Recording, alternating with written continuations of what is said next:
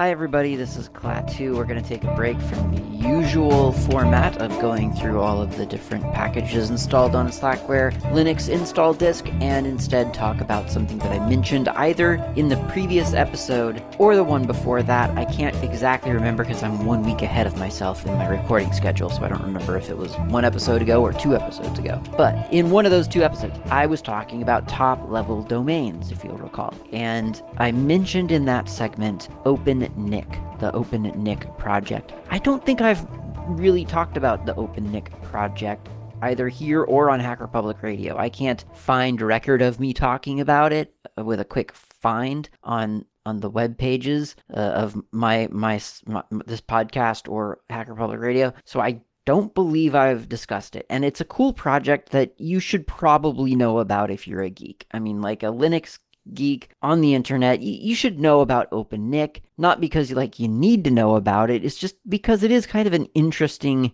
project. It's an interesting, I want to say, experiment. And I guess by that I mean you could treat it as an experiment if you wanted. And either way, if you've never tried OpenNIC, I think it's worth trying because it might broaden your horizons, depending on what your horizons are, around DNS. So let's talk about DNS really quick, just to make sure we're all on the same page. DNS, domain name server, or something like that. Darn it. Why do I always do this? I really hate acronyms. DNS. What is DNS? It says domain name system. Okay, there you go. NS would be name server. That would make sense. So DNS, domain name system, is basically, and this is the classic description, and it's pretty darn accurate. It's the phone book of the internet. It's not a phone book that you interact with sort of knowingly. It's something that happens in the background typically. And the way that it works, more or less, is that you sign up with some company that's going to give you internet. What do? They bring a magical box to your house, they plug it in,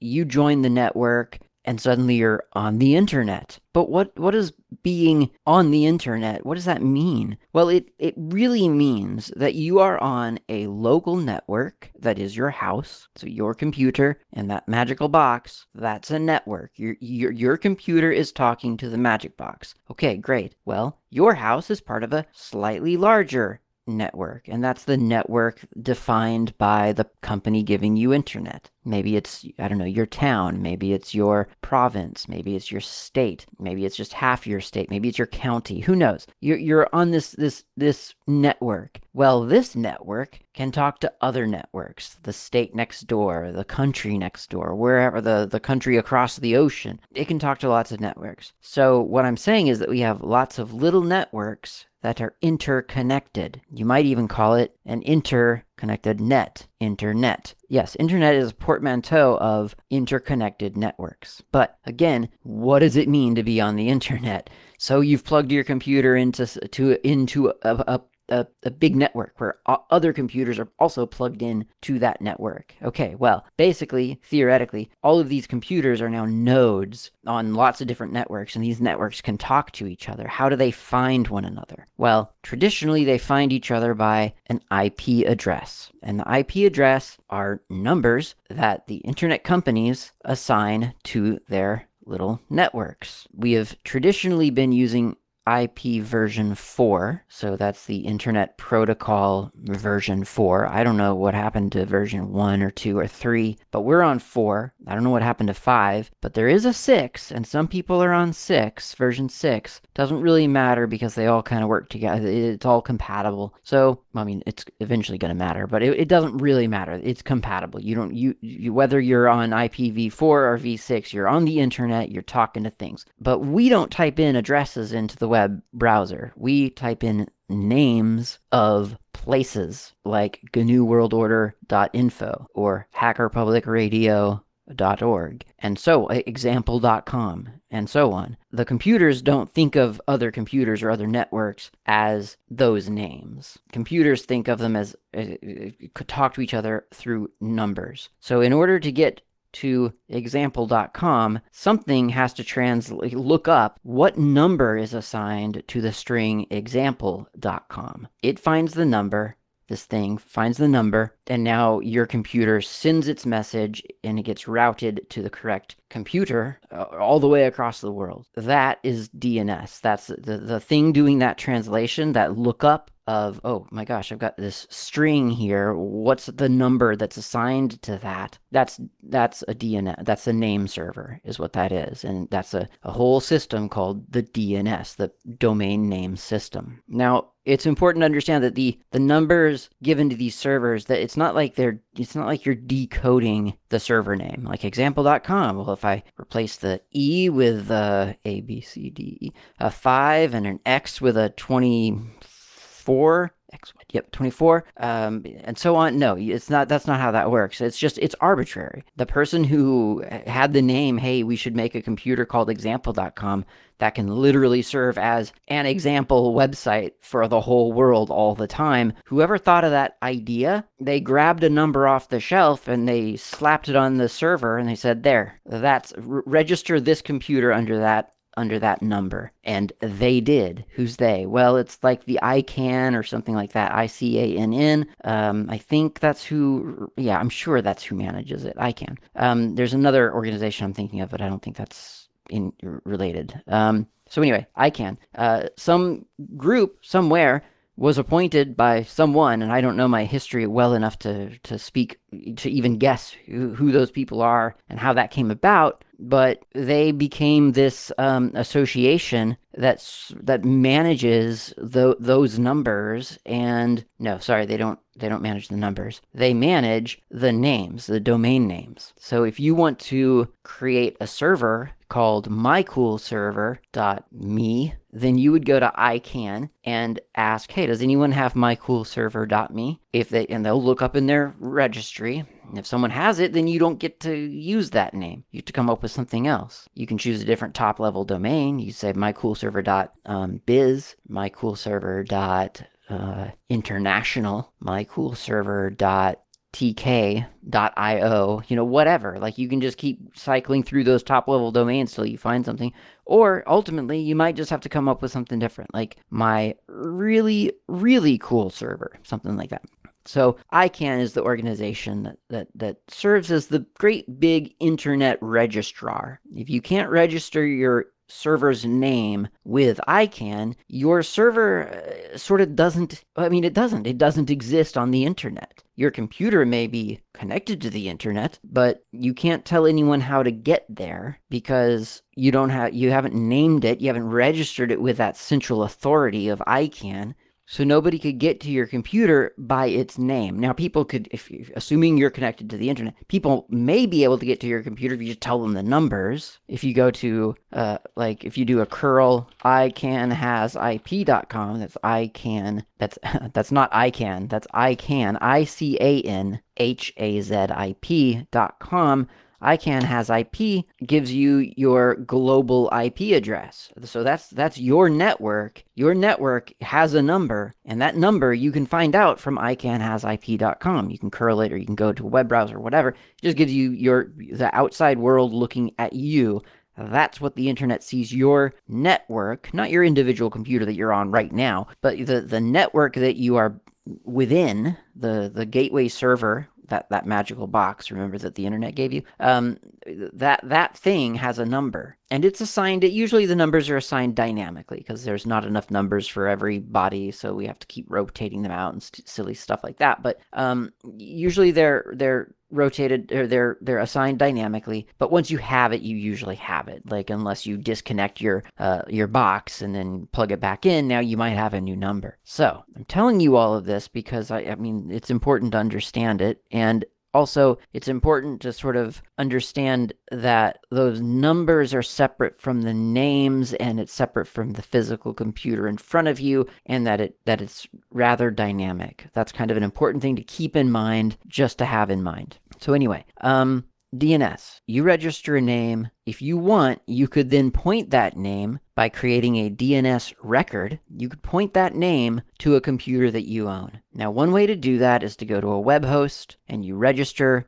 with that web host. You purchase their services and you say, hey, I want some space on a server that you own with its own number, and I want a slice of that that server, I want it to bear this name that I paid for and got from ICANN. And for a certain amount of money, a web host will do that for you. They will take your name, they will slap it. I'm being metaphorical here. They're physical things, but they will slap it on the server, and they will link that name to the number on that server. The way that a name and a number gets linked like that is that the web host or a DNS record is created, and that's just a little message that gets sent out to name servers out on the internet as just an update. And that update is, hey, there's this registered name, and the owner of that name has contacted us and asked that this number is now associated with this name, and now you're in the phone book.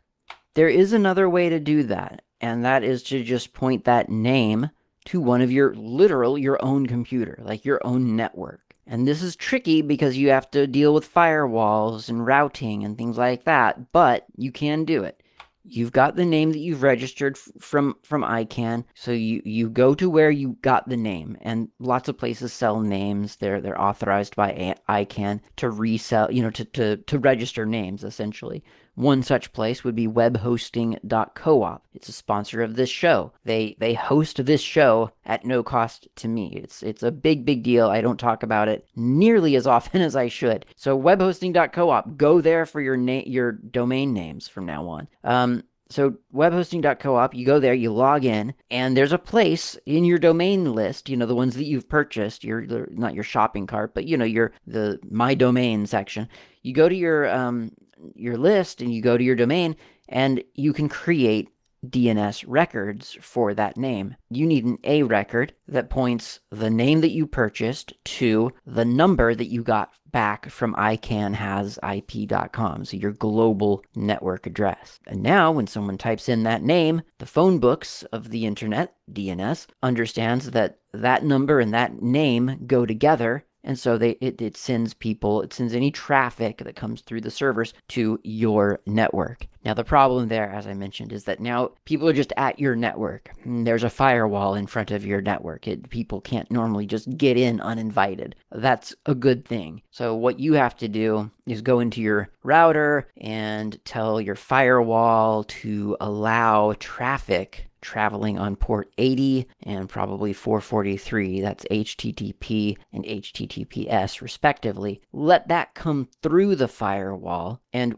when it comes through the firewall, route it to your server, the server that you want, that name to be to sort of respond to. So you do have to do that extra step if you're not using a web host. Web hosts obviously expect traffic to be coming in. They route that stuff all the time. That's what they do. Your router doesn't expect that. It expects traffic coming back in response to your call out, but they don't. A home router doesn't expect someone to just come knocking on port 80 for a web server. That's not normal. Doesn't mean it's bad. It just means it's not expected. Okay, so that's the DNS system and why it exists, what it does for the internet. I think that's a pretty thorough, almost 12 minutes, 15 minutes of explanation. I think that's a pretty thorough explanation. Not very technical, which is fortunate because I don't really know all that much about it. I know it runs on port 53. It talks in messages. You can go look at the protocol and figure out what it does.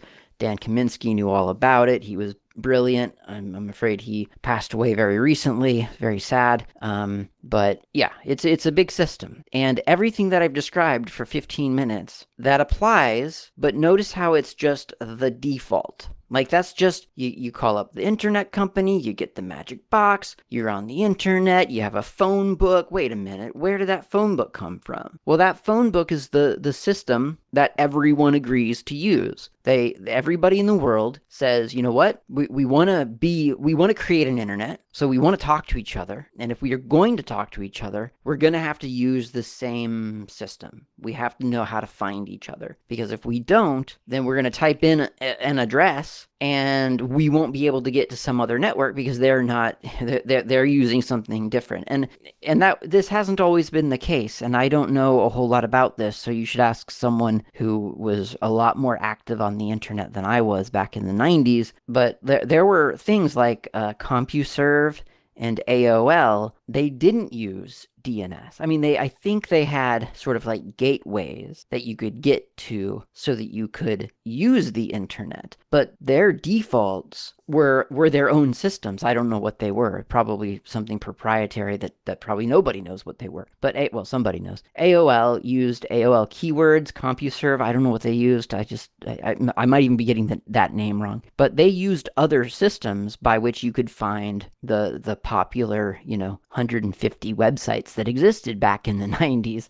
Maybe more than that, but you know what I mean? I mean, it was a much smaller internet. So if you were an AOL customer back in the 90s or whenever, you would open up your, AOL browser, I guess, and you would type in an AOL keyword. And if you look at old 90s stuff, like, I don't know, cereal boxes or something that were really, really, getting out there on the internet, you would see things that would cite the AOL keyword, and they would say you can find us on the World Wide Web at I don't know, example.com, or using AOL keyword, or rather, or on AOL keyword example, for example. And so people who were on AOL would launch AOL, and they could type in example, and they would be sent to what you and I call example.com. So DNS is the default system because it benefits everyone to use the same system, but it's not the only system that could work. It's not the only system that's ever been around. And furthermore, DNS, the server network, it's a global network of DNS of name servers that have these phone book-like records stored on them, and that can do lookups really fast and find those names and numbers. That system, that name server system, that again is that's the default system that everyone has agreed upon, because once again, it benefits everyone to be using the same phone book. Otherwise, how are you going to get to example.com from New Zealand if example.com is hosted in the US? Or maybe I would go to example.com, but I would get a different example.com in New Zealand than I did in the US, and that's not a desire. That's not what we want. So it is a global thing, and it is pretty much standardized just by mutual agreement. Like, we all want to go to the same internet. So now imagine, dear listener, that a group out there said, you know what, we're gonna run our own name servers. How weird would that be? Because then you, in theory, you could go to like example.com if you were using this other name server, and it could just take you anywhere. It would have a different number assigned to example.com. Or you could say, okay, we're going to run our own name servers, and we'll use top-level domains that the rest of the internet isn't using. And for everything that the internet is using, we'll forward on, or we'll keep a copy of that phone book. But we'll have our own private phone book of top-level domains that, well, I say private, I should say our own version of a phone book. We will have our phone book, and it will have top-level domains that no one else is using. That's the OpenNIC project. So if you go to OpenNIC, that's OpenNIC.org. That's Oscar, Papa, Echo, November, Indigo, Charlie.org. If you go to opennic.org, you'll find their project page, and if you scroll all the way down to near the bottom of the page, it's a new top-level domains. That's what the section is called. So they're using top-level domains that are not being used by the internet. .bbs, for example. .indy, I-N-D-Y, for example. .libre, L-I-B-R-E. .geek, .null, .pirate, .parody, .neo, .o, just O, just like a library, an object file, .o, .oss, like open source software, and a couple of other, .gopher, that's a good one, and a couple of others. And so these are top-level domains that if you personally, dear listener, unless you're on OpenNIC already, if you type in example.geek, or let's do one that I know exists, grep.geek, you won't find that on the internet. That doesn't exists on, I shouldn't say the internet, I should say on your internet. And that's a confusing way of saying it, I guess, because it is the same internet, but you're using just one phone book. And what OpenNIC project provides is another phone book. So I can go, for instance, grep.geek, and there I am. I'm on a site called grep.geek. Believe it or not, you might not believe it, because if you type it into your browser, you probably aren't getting anywhere. But you can go there if you're using this other phone book, because then your computer would know from a name server out there that, hey, grep.geek actually gets mapped to this number. Okay, so how can you use OpenNIC for yourself on your own network? You can't find that out with a cup of coffee in your hands, my friends. Let's go get a cup of coffee. We'll come back and we'll configure everything to use OpenNIC.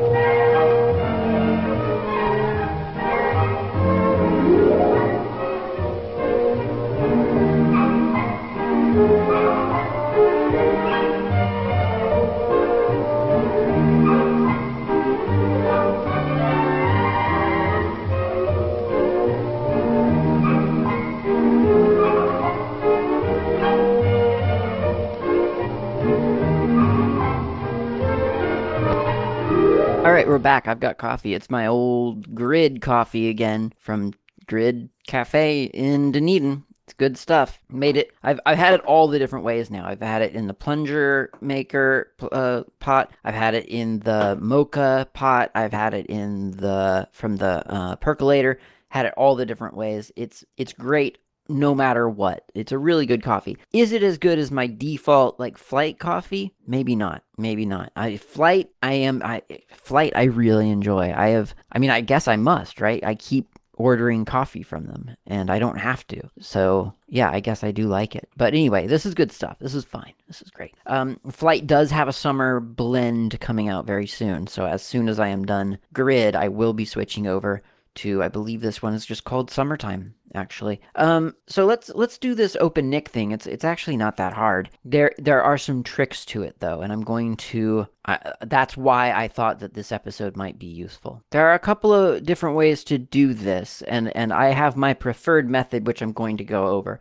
But I do want to acknowledge up front, up right here at the top, that you could do this in a couple of different ways. Like if you're on a network where you don't have say over what your router is doing, then you can configure just your computer to use OpenNIC. But I would say that is a substandard experience, because then it's on every device on your network. You have to switch over, and that can be easier and more difficult depending on what kind of device it is. If you configure it in your router though, then everything on your network inherits those settings, well, after a fashion. I'll go over that in a moment. Okay, so if you need to do it just on a device, I mean, really, it's as easy as cat/etsy/hosts. You could do oh no, that wouldn't work. What am I talking about? Well, it might work. It kind of depends on who's doing. It's not hosts, by the way. It's Resolve. I knew that.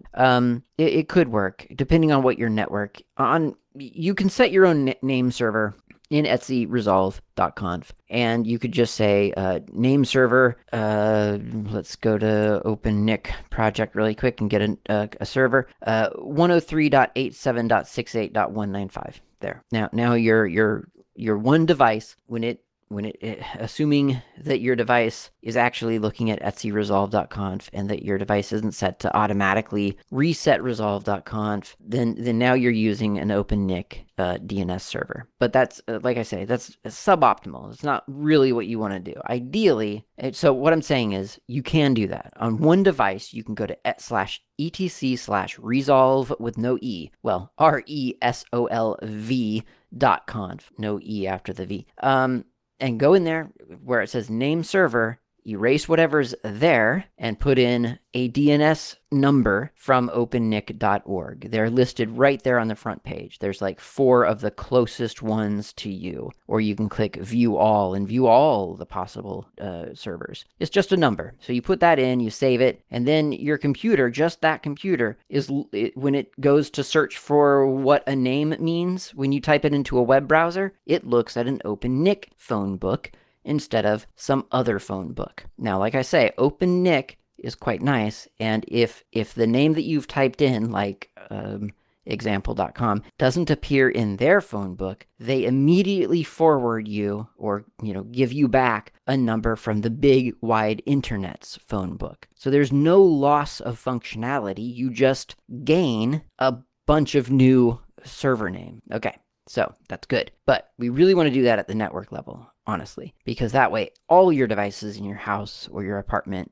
will use OpenNIC. Also, your computer might be set to reset resolve.conf without you. So if you're using Network Manager, which is really nice. I mean, I'm using Network Manager on my Slackware box, and I love it because it makes everything just kind of really easy to start and stop and switch to a different VPN and all these other things. So I use it. But Network Manager manages /etc resolve.conf. It wants to ensure that thing is up to date. So it will rewrite etc resolve.conf after you reboot or after you unplug and plug back in, that sort of thing. So like the network. So just be aware of that. If you do this in your router, though, in your, I should say, your modem, like the magic box you get from your internet company, if you do it there, then nothing's managing that. It's just managing itself. You're typing stuff in, you're saving it to its firmware, to its onboard storage, and then it just stays there. The only tricky thing is that it just depends. I mean, I've been on some pretty backwards networks in my time, and some internet companies just don't think you should have a say in any of the settings, and so that could be a problem. Mine didn't really want me to have a whole lot of those settings either, but I copied the settings from the box from the internet company over onto the router that I actually use, and I dial in and it works. Well, I don't dial in, but you know what I mean. I connect and it all works. So on mine, I have a TP-Link router, and if I go to network internet, there's a value for what kind of connection type it is, a username, which is actually a weird generic name that the company makes you put in, a password, which I don't know what that is, so I'll never be able to get back onto the internet if something happens. It's a password that they assigned me. And then an IP address, which is my IP address, but then there's primary DNS, secondary DNS. Now, by default, those DNS providers, those servers, were just typed in, auto-filled by the company that I bought the internet from, the internet package from. I didn't buy the whole internet. And those are just their name servers. They type those in because obviously they're a company, and they want to ensure that you're using name servers that they have control over, or that makes it sound nefarious. They have purview over. Like if they just type in, 8.8.8.8, which is actually a Google name server, chances are that'll be fine. But then again, they also can't control that. They can't adjust those settings. They can't know if something goes wrong. When you call and say, hey, my internet's gone down, they don't know now. They have to go check with Google to make sure that 8.8.8.8 is still going strong. That's just too much. So if they do their own system that's closer to you geographically anyway, you'll get better service. But that doesn't mean you have to use them. The name server there's no, that's not a method of authentication. You can change those. So if you change the DNS servers that your internet connection looks to for name resolution to numbers provided from opennic.org, then you will have crossed over to the OpenNIC project. But wait, there are some notes here. First of all, DNS servers, the list, the primary, secondary, that it doesn't work like a cascading It's not a cascade. Those are that really you're only talking about one server, the primary DNS server. That is your DNS server. If that one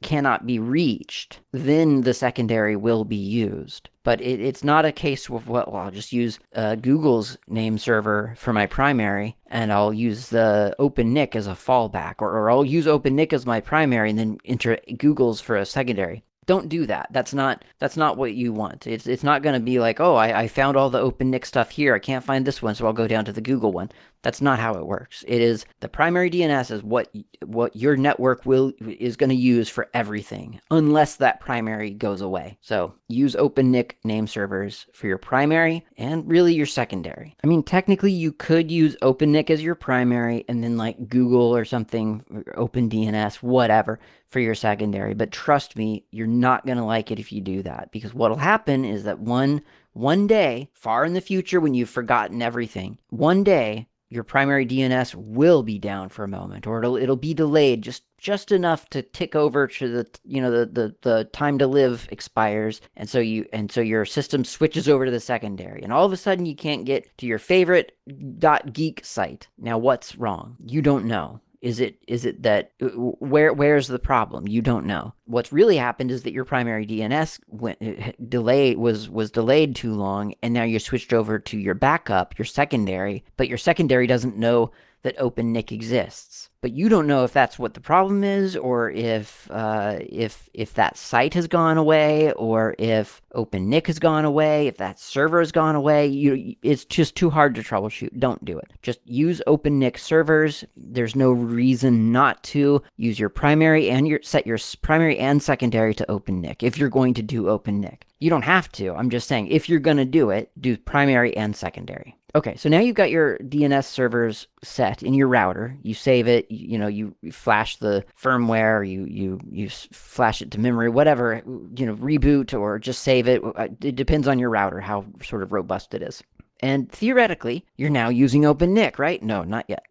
So what you actually have to do now is pretty much you need to force your DHCP leases on your network to expire and renew. So this can be tricky, like trickier than you think it should be. And I'm speaking from experience. So, I mean, normally on my local network, there's not really any good reason to expire leases very often, to be honest, because I mean, really typically I connect a computer to my network and it's connected for 3 years. Like that's the computer on my network, and I know exactly how many devices on my local network are connected. I have a guest network for unexpected visitors with devices that need to connect to a network, but my local network, I know everything. All the mobile devices, all the TV kind of devices, all the computers, and what else? Pies and servers, and I don't know. Is that it? There's probably something else that I'm not even thinking of that connects to a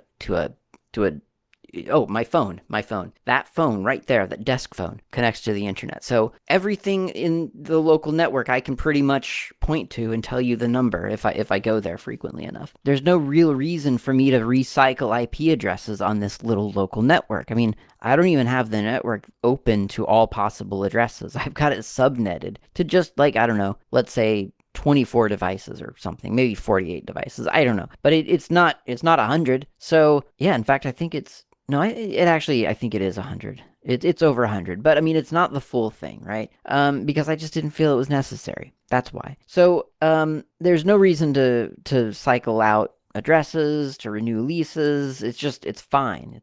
So I had my DHCP lease time set to I don't know, like 4,000 minutes or something like that. But for this change, you really need those leases, honestly. You need the leases to update. And you might think, oh no, it's not a big deal. I'll just jiggle the wires a little bit. No, you need the leases to expire. So go into your router or whatever you've got serving DHCP addresses, your DHCP server, that's usually your router, unless you've configured it separately on your own. Go to your DHCP server and either, revoke all the leases or set the expiry time to like 2 minutes and then wait 2 minutes for everything to refresh and then for good measure reboot everything. Like really, I'm telling you, your devices, bless their little hearts, they're gonna try to hold on to what they know. They're going to try to hold on to their name servers. They're going to try to hold on to the routes that they've memorized. It's bizarrely difficult sometimes to get devices to forget the history of the network. I mean, I'm exaggerating a little, but not by much. I mean, it really is. You definitely need the leases to expire and then to renew. That is the requirement. Everything else I have said might be a little bit of hyperbole, but you do need those leases to expire and then to renew. So set the expiry time to like 2 minutes, save it, wait 2 minutes, 3 minutes, come back. Everything will look the same, but you should be able to open up a browser and go to http://grep.geek. And I'm using that as an example because that's kind of the search engine of all these weird top-level domains, grep.geek. So if you can go to grep.geek, then you're definitely on OpenNIC. Like, you cannot get there without being on the OpenNIC system. Like, you now have access to that special phone book. Okay, so now that you have access to that special phone book, okay, so if you don't have access to that special phone book, the problem is either your name server or the DHCP lease hasn't expired, thereby renewing your name server information, your cached information about that. So those are the two things you need to check. So check the name server on the router again. Make sure that that's name servers provided by OpenNIC. Remind me to tell you what to do if nothing's working at all. So make sure those numbers are the ones provided by OpenNIC project. And then look on your computer that you're testing this on. Look at etc resolve and make sure that name server has rippled through into etc resolve. If it hasn't, then either, again, your lease hasn't expired properly, or maybe just reboot your computer or disconnect that device from the network and then reconnect, thereby hopefully forcing that lease to expire and then to be renewed, or for those settings to update. Again, you could just reboot the computer too. That should do it as well. Or possibly, and this is on one of the devices on my network, I remember this was a problem, and it was my work one, because I had at one point entered some special name servers into Network Manager because I needed those, or at the time I needed those. And after a while, I didn't actually need them, but I'd never gotten in there to remove them because, everything was working. But they were overriding the defaults in etc resolve. So check in Network Manager if you're using that, or whatever system you are using for network management. Check that to make sure you haven't at some point in the past put in overrides for some reason. Maybe it was, because of a special VPN thing that you were using, or you were just trying out different name server. Who knows? Whatever it is, just check that. And again, rebooting devices is often very good. Keep that lease time really low for a while, for like the afternoon, like really, really stupidly low, like 2 minutes. Maybe not for the whole afternoon, maybe for like an hour. You can lift it back up after that. I reset it. I didn't go all the way back up to 4,000. I put it on something like 240, which that's not bad. I could probably extend it a little bit, but I kept it there and it's been working, so I probably won't change it. So ideally, you should see OpenNIC sites. You should see at least grep.geek. And again, your browser might try to get in there and correct things for you too. That's why I say, like, start out putting in like http://grep.geek, because if you just type in grep.geek, I don't know, your browser might think, oh, you're searching for something, because that's obviously not an internet address. Well, it is, but you have to preface it for the browser. After that, it'll probably, kind of cache it, and you won't have to do that. But first couple of times, you might experience some weirdness about that. Okay, so that's grep.geek, that's OpenNIC. What about getting your own name? Yeah, you can do that with OpenNIC. That's one of the cool things. OpenNIC, it isn't ICANN. They don't have to like raise money to keep themselves employed or anything. It's a fun project that people do. And so you can get your own name for a server that you own. You can register it for free for $0 and then point it at a server that you own. That's kind of cool. That's fun. So if you go to b.libre, you can create an account there. And once you do, then you can register a name, as long as it's available, under the .dyn or Geek or Gopher or Indie or Libre or OSS or Parody or Pirate top-level domains. Weirdly, you only get them for 28 days. I don't know why that's a thing. I'm assuming it's to discourage, people from like domain squatting, basically. But yeah, you do have to renew it every 28 days. So I don't know how long-term that is. I've seen sites that have been around for a long time, so I don't know if they're just automating that renewal process or if they're just being really diligent and renewing it. I'm not sure. But you could try that out. Like I say, you point it so once you register it in b.libre, you can put in your DNS, you can create DNS records, rather, and that'll make an entry into the OpenNIC DNS system. That was redundant. DNS system. And then when people go to mycoolsite.geek, then it goes to your network. And of course, you've punched a hole in your firewall and you've pointed it to your actual server, your Raspberry Pi, whatever, and now you've got an internet site there. But it's an internet site that people can only get to if they're on OpenNIC. Pretty interesting. So it's a little alternative internet. And I don't mean alternative in sort of like a subterfuge kind of way. I'm just saying it's alternative. It is different. It's using information that other people are choosing not to use, mostly by ignorance, probably. I mean, a lot of people don't know that OpenNIC exists. That's just not a world that they're familiar with. What do you mean you can have other internet sites? Like, how is this possible? Well, through the magic of DNS. What is DNS? Go listen to GNU World Order. So you can be on this, in this sort of neighborhood of OpenNIC, where you've got your own phone book to look at, and you've got these other sites that the rest of the internet doesn't necessarily know. But that doesn't make it anything. It just makes it a place that is different. This isn't like an encrypted subset of the internet. This is not the dark web you've heard so much about. This isn't anything like that. This is OpenNIC. This is a place that has internet domain names that you can register for $0 and have content on the internet, which I really like. I mean, I know that domain names aren't that expensive. I mean, I have too many. I've been trying to trim them down, but by too many, I have 5 or something. Some people have a lot more than that. It does get expensive, and sometimes you just don't need that. I don't need my home server to be accessible to everyone, discoverable by everyone. It's fine if it is, but I don't need it to be.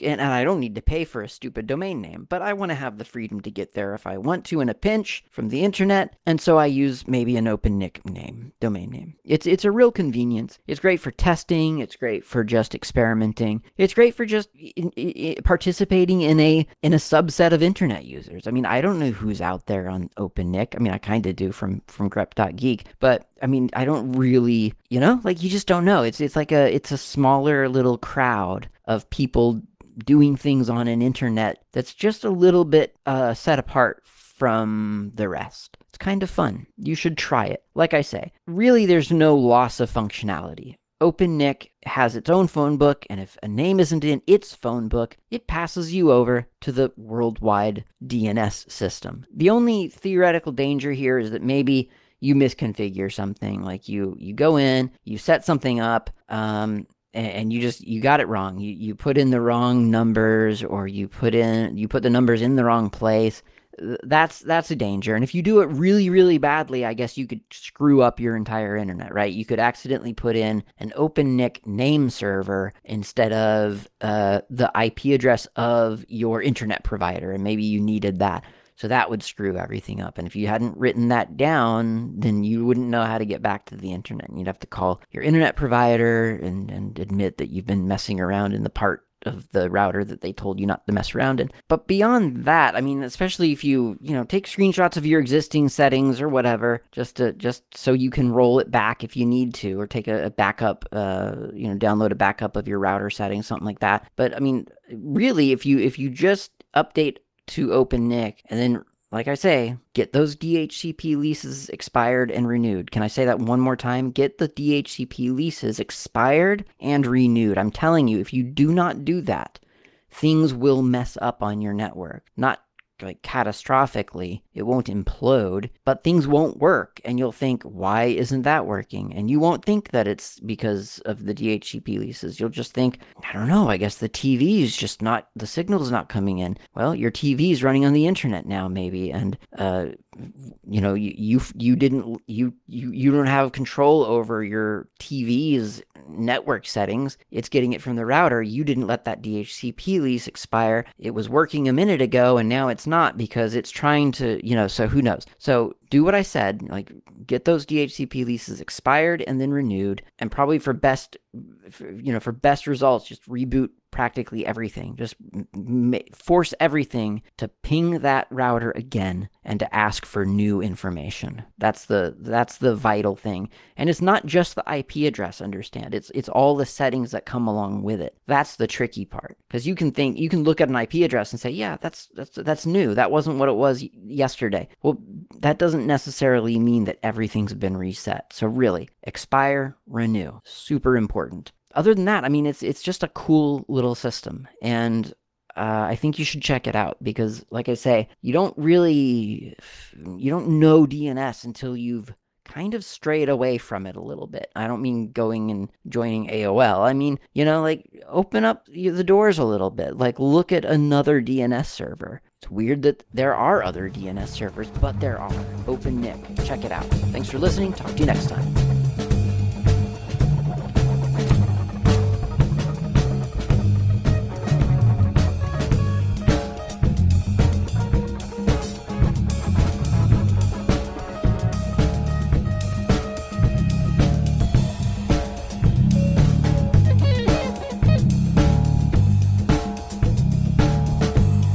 Thanks for listening. My name's Klaatu. You can reach me anytime over email with feedback or comments, tips, or just to say hi. My email address is klaatu@slackermedia.info. You can also reach me on the Mastodon network, not Klaatu, at mastodon.xyz. The show's intro and outro music is by Fat Chance Lester. You can find their music on bandcamp.com or on GNUWorldOrder.info. In the archive, you'll find a music directory containing the album from which this music has been extracted. Until next time, thanks for listening and keep the source open.